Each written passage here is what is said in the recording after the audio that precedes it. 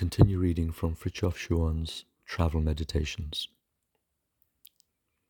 A journey is not merely a movement from one place to another, but also a movement from oneself to oneself.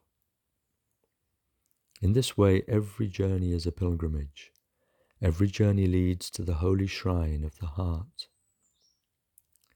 Whether or not a journey is a success depends not so much on whether we achieve this or that, as on whether we overcome ourself and leave behind us a piece of the lower self, on whether we overcome something which in reality is not ourself at all.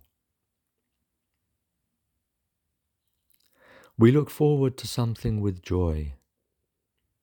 Then someone comes and spoils our joy.